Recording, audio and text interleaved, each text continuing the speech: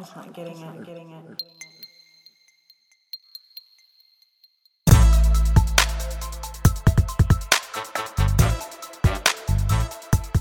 don't do what we do and talk to people that, actually may have a different opinion. It's a fallacy in this country that there's been objective journalism.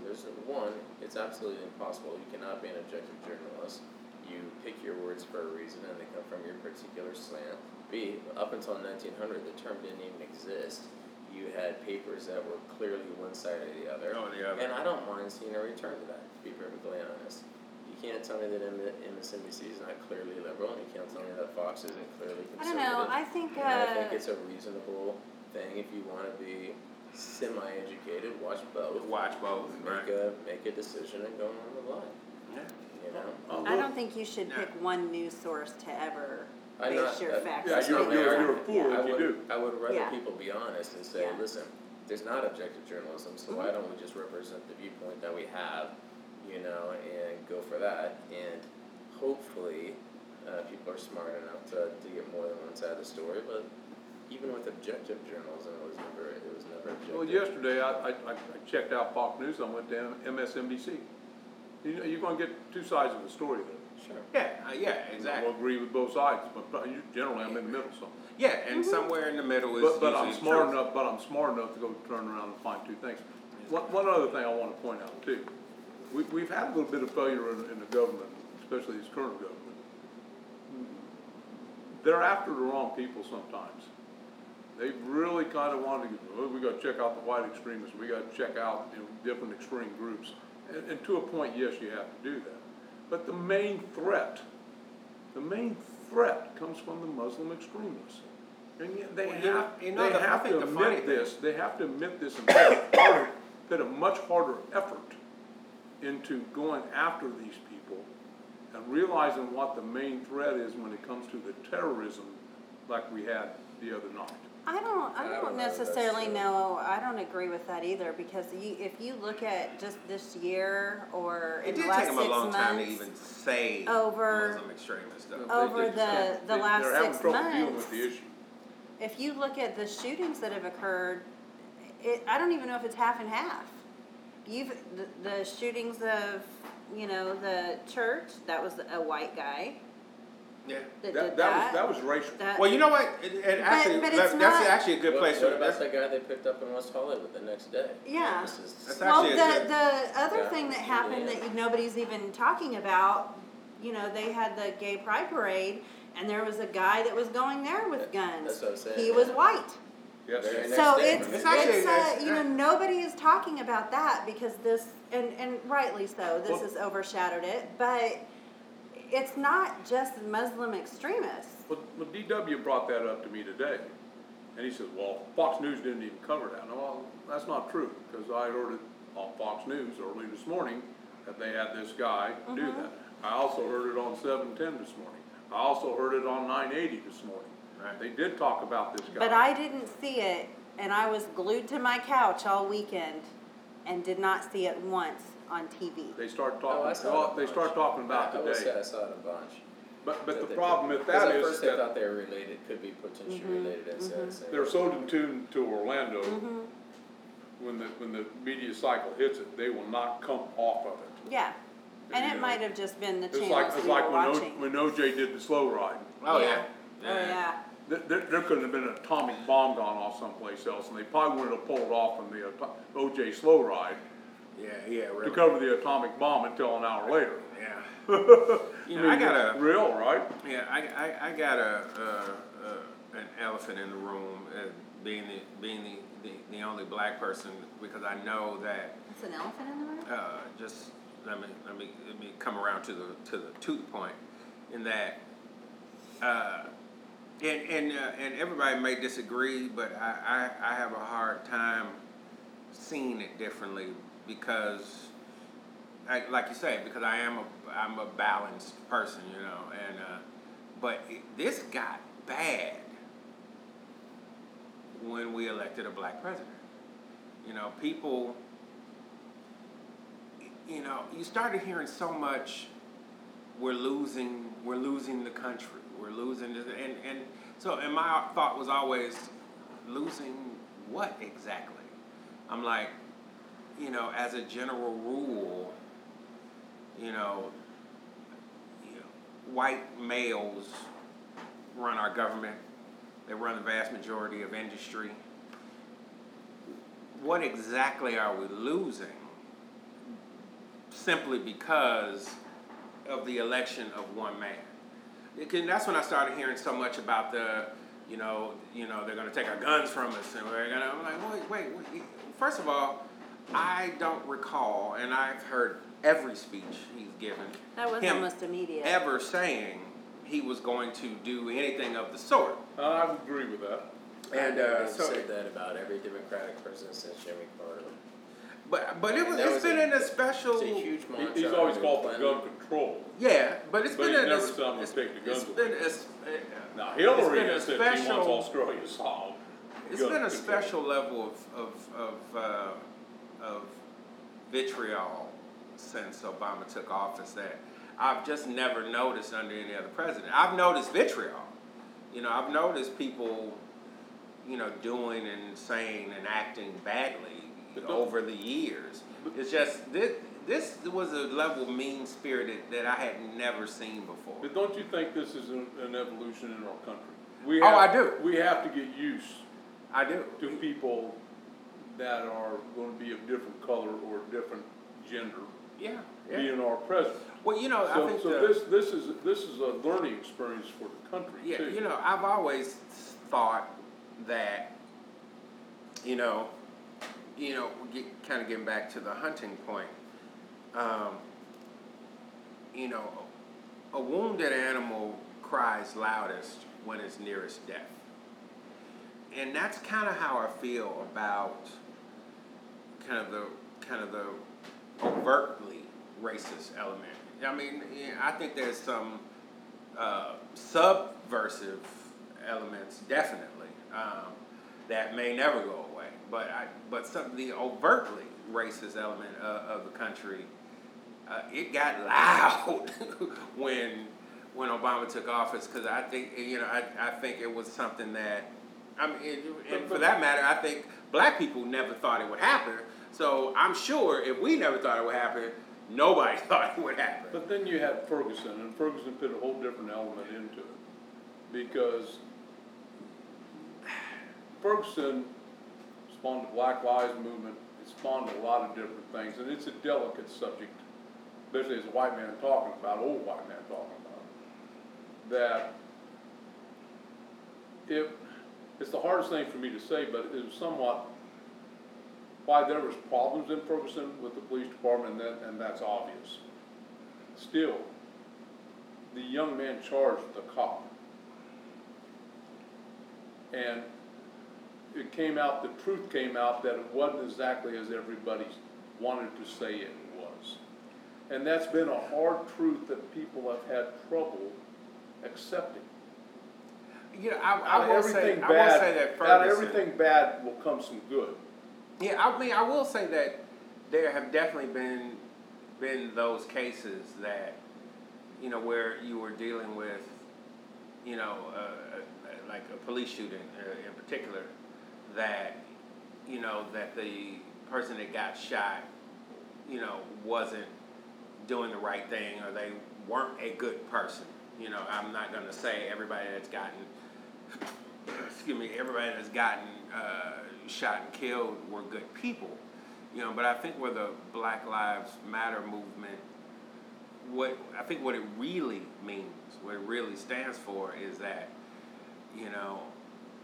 at the end of the day, you can have, a guy that charged the cop and they get shot, and it's a tragedy, and I don't think even then they deserve to die.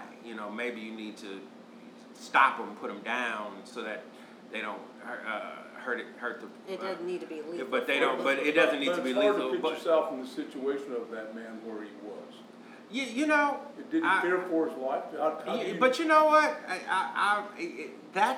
That's the phrase right there. That's a tough situation. That's the phrase that bothers me every time, Dave.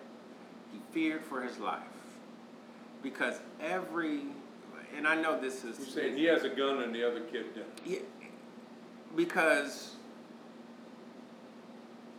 when did we stop training police to police? And we started training them as a small military. Because we're not, because this is the thing. You know, you've got, you know, like Trayvon, who's getting stalked around his own neighborhood, and he gets killed because he stands up for himself against the guy who's stalking him. And then nothing happens to the guy. And again, none of us run that jury. None of us know all the facts. And I think that is, I think what we're finding is just a lot of misreporting and bad reporting of things. In my mind, I would say two things. One, I think there's a legitimate and real problem, clearly, with. I would say the Cleveland example is the best example. Okay, If Black Lives Matter as a group wants to get behind a real cause and make a point, then get behind the ones that are clearly and obviously wrong, you know, and make a point with that. But these ones that are hyper questionable, where nobody really knows what the hell happened, you know, and that could have gone either way. I wasn't there, you weren't there, and I do not believe that people acquit people just because they want to.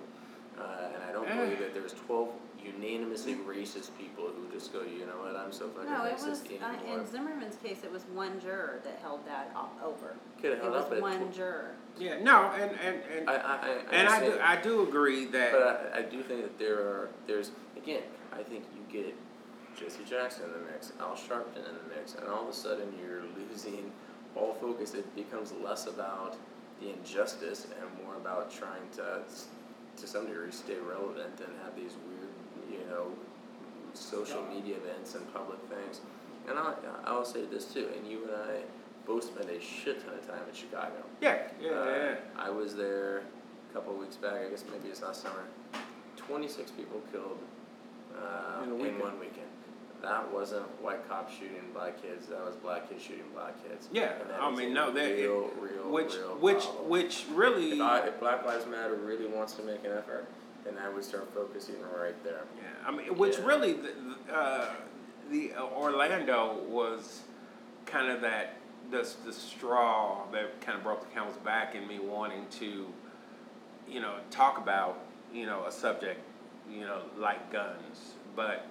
It's really been building up for a while. It's between all of the kind of police shootings and being from Chicago and knowing that there's just a ton of violence in the streets, and it's been that way for years. You know, I guess the thing that bothers me the most is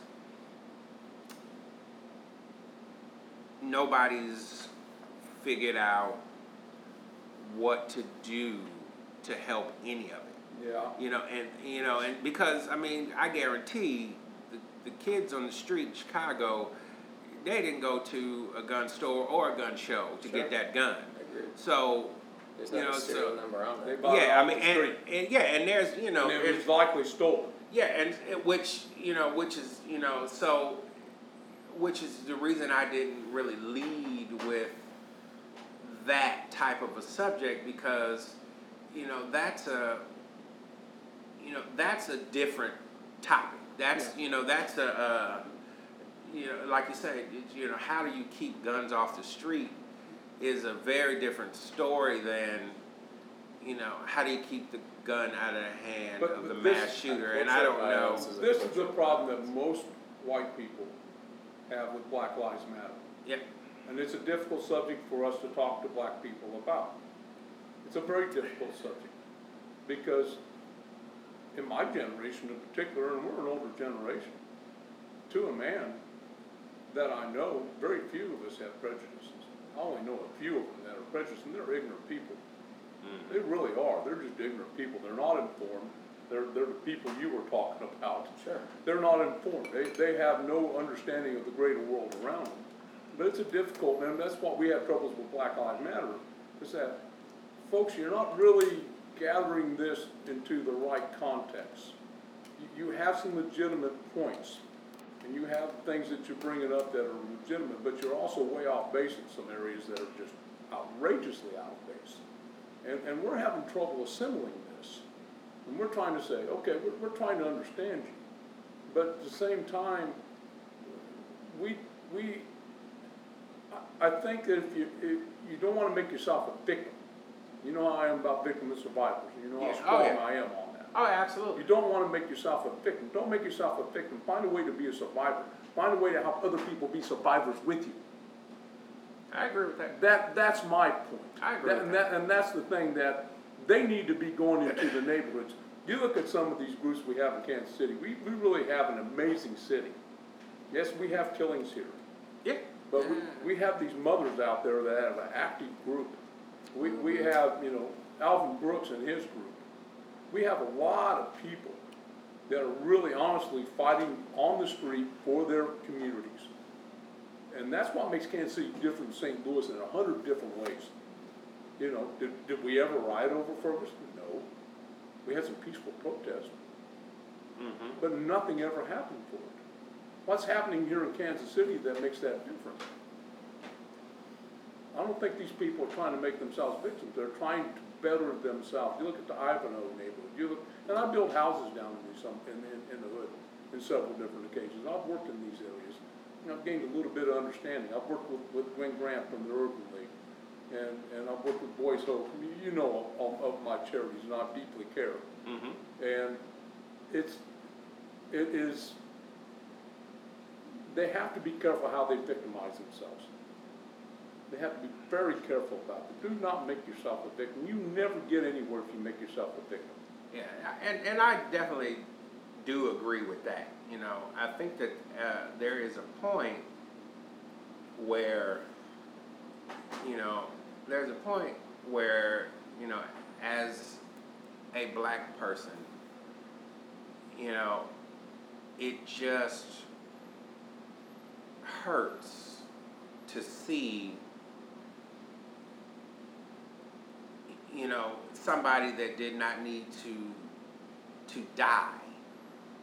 Maybe they were doing something wrong and they needed to be. But did they need to die over something trivial? Exactly. And that's what we see when we see the murder on the streets in our hoods. We see some that they get shot over bullshit. Absolutely. Which is the reason why I agree with you. It's very difficult for us to look at that and justify it in any kind of way. We wonder, what the hell happened here? I mean, which truly is a conversation that is much larger than this episode of the podcast. It'd be good for another podcast. Because there's so many elements that go into why so many of the hoods have gone into such horrible places. I mean, there's family issues and socioeconomic issues. Bingo. One of the things that Gwen brought up to me, how many kids have to get themselves up and go to school? Mm-hmm. They have no parent to get themselves up and go to school. They have to do it on their own. Mm-hmm. And they get their food at school because they don't get their food at home. These are issues that, as the general white public, it's hard for us to put ourselves in those people's shoes and understanding. And I can't say we're guilty of that, but it's beyond our comprehension somewhat. And then we got poor whites that have the same problem. Yeah. It's a generational thing that's happened where it's been failure upon failure upon failure of generations. My argument came somewhat from the Great Society and Johnson and all that. That's like I said, that's a whole other subject for another time. But there's been a failure there, and it's disturbing. It's hard to watch in the morning when you turn on the news and see who's been killed on what street, and you know where the street is, and it's a tough thing to watch and comprehend, because for me, I'm always thinking, how could that individual been saved? How could that individual been brought forward in life to be a productive citizen? Yeah. And it's hard to understand the social economic things that they deal with. I've tried to get young men to work for me out of the hood, and it's been a strong learning process for me. because in some ways I've failed him. I've tried to coach him, but in some ways I've failed him. However, I just picked up a young man, 18 years old, did the work for me, doing great. But he's been coached from a young age. Yeah, yes. He was with AAU basketball. My friend Reggie Hines has been calls him his uncle. You know, he's been there. He's been in the Mayor's program. The Mayor's program. Sly has a good program for these kids. And this is what it takes. The curfew on the plaza. Some people may raise their act. No, that's a good thing because it gets these kids in the community center where mentors can be there talking to them and say, you can be better. You can do this. You have to find a way. Yeah, I think, I think we've actually touched on some pretty amazing points, and I think one of the bigger issues or whatever is that whether it's neighborhood gun violence or mass shootings or or whatever, I think to me it all comes down to the same basic point, and and that actually has little to do with the gun itself or if somebody's mental health is off but I think in America we're starting to really see a vacuum of hope. Yes. Like I think all of all of the people who've just said, oh, I'm going to join ISIS or just hey, my mom worked 2 jobs and she still don't make no damn money, and so I got to get out here in the streets and hustle and do what I got to do. I think it all boils down to the same place. There's a vacuum of hope, and I think, and it's not even a thing. I know in this session we're not going to solve that large a world issue, but I do know that it starts with what we're doing today. It starts with people who may have very different viewpoints, but they're willing to sit down and an honest conversation and do what young Brian said, and be willing to give inches in order to get to a place that is balanced, so that we can help America live up to its creed. So before I close out, anything else anybody else can say? No, I think number one, I'm a believer in prayer. Prayer can do amazing things. I think everybody out there in the podcast, whether you're agnostic or not, find a way to find a greater thing about yourself, a greater thing about the world, and pray that we have a better world. Find a way to find that better world, and that can be helped through prayer sometimes. Chris? I would highly caution people to not just react to modern times but understand history. These are things that have been around forever. They're not new. I don't think they're escalating. I don't think there's a lack of hope, more so than there was in years past. I just think that it's a more immediate information cycle, and maybe people are talking about it more, and I don't necessarily think that's a bad thing. In fact, in a lot of ways, if you can harness that correctly, I think that could be a very good thing. And so I would say, listen, never lose sight of the progress that's been made as a country. But just because we can do better doesn't mean we're doing badly. I think that there's a lot of room for growth, but I think there's been a hell of a lot of great accomplishments that have happened, especially over the last 50 years, if you want to look at it, to be perfectly honest. And so, in a lot of ways, the country's going in the right direction in my head. And so, yes, of course it needs to get better, but don't forget that it's come a long way in 350 plus years. The case may be.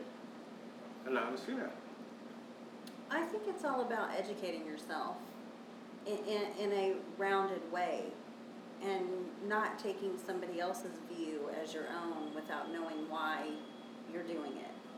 I know too many people that hear somebody else say something and it's immediately what they believe and what they think. I agree, that's well said. And I think that it's very important for you to have your own ideals and your own beliefs and stick to them. Yeah, And, I mean, that's a hard thing to do, but yeah, I think I want to end before we toast. I think Dr. King's words are kind of coming to me, in that, you know, to Chris's point, you know, that the arc of,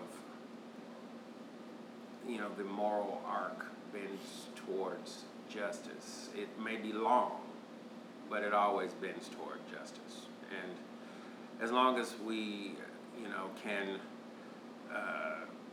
gather and talk and have intelligent, constructive conversation, you know, I think that we will always be on the side of hope, and, you know, always be on the side of justice.